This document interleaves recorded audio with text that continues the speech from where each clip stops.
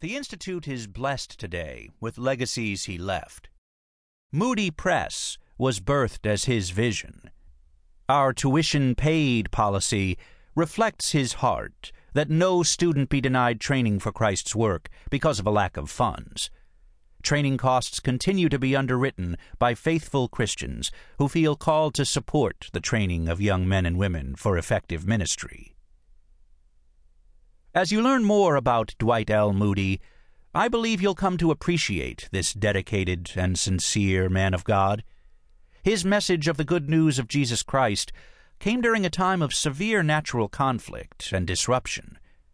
He was born in 1837, and Moody's early years of ministry took place during the Civil War.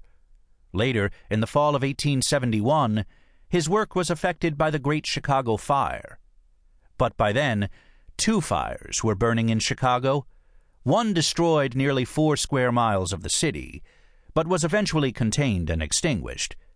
The other fire, burning in the heart of a faithful servant of God, had an even greater effect on the city. It continues to burn to this day, being passed from person to person, willing to carry on the legacy of D.L. Moody. It is my prayer that by the time you finish reading this book, the fire will burn in your heart as well. Joseph Stoll, President of Moody Bible Institute. Acknowledgements.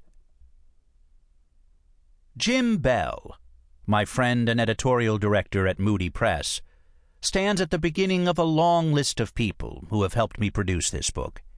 Jim urged me to undertake the project, and he consistently offered encouragement.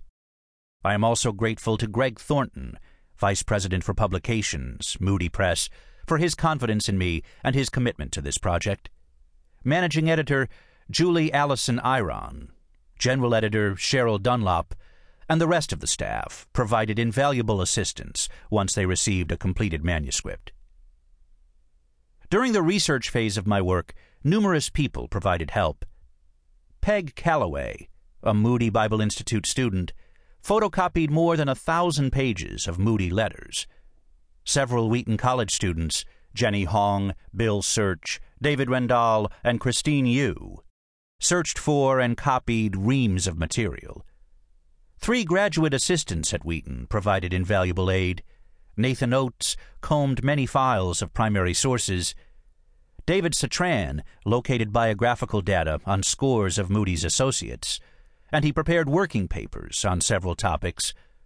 Rebecca Litvin sifted through countless primary sources, and she did a masterful task of transcribing Moody letters. The head of archives and special collections at Wheaton College, Larry Thompson, was always helpful. Likewise generous with their resources were Fern Weimer, Director, and Kenneth Gill, Associate Director, Billy Graham Center Library. Robert D. Schuster, Director, Paul Erickson, Associate Director, and Janice Nazgowitz, Reference Archivist, Billy Graham Center Archives, Wheaton College.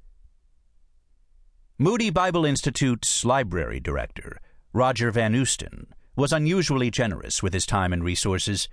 He and his able archivist, Walter Osborne, served me extremely well. Conservatively speaking, they reduced my research time by 6 months. Linda Batty, archivist and librarian at the Northfield Mount Hermon School, opened her files. She was particularly talented at helping me find previously overlooked primary sources in the archives and the Moody Museum collection. Other helpful people at Northfield, Massachusetts, were Joanne and David Dowdy. They provided hospitality and a tour of the Northfield and Mount Hermon campuses. They also introduced me to Lawrence and Hazel Marcy, who shared their memories and knowledge of Northfield historic places. Pal and Margaret Turner and their daughters, Carrie and Christy, provided splendid hospitality in Brattleboro, Vermont. Access to Yale Divinity School archives was given by Martha Lund Smalley, curator.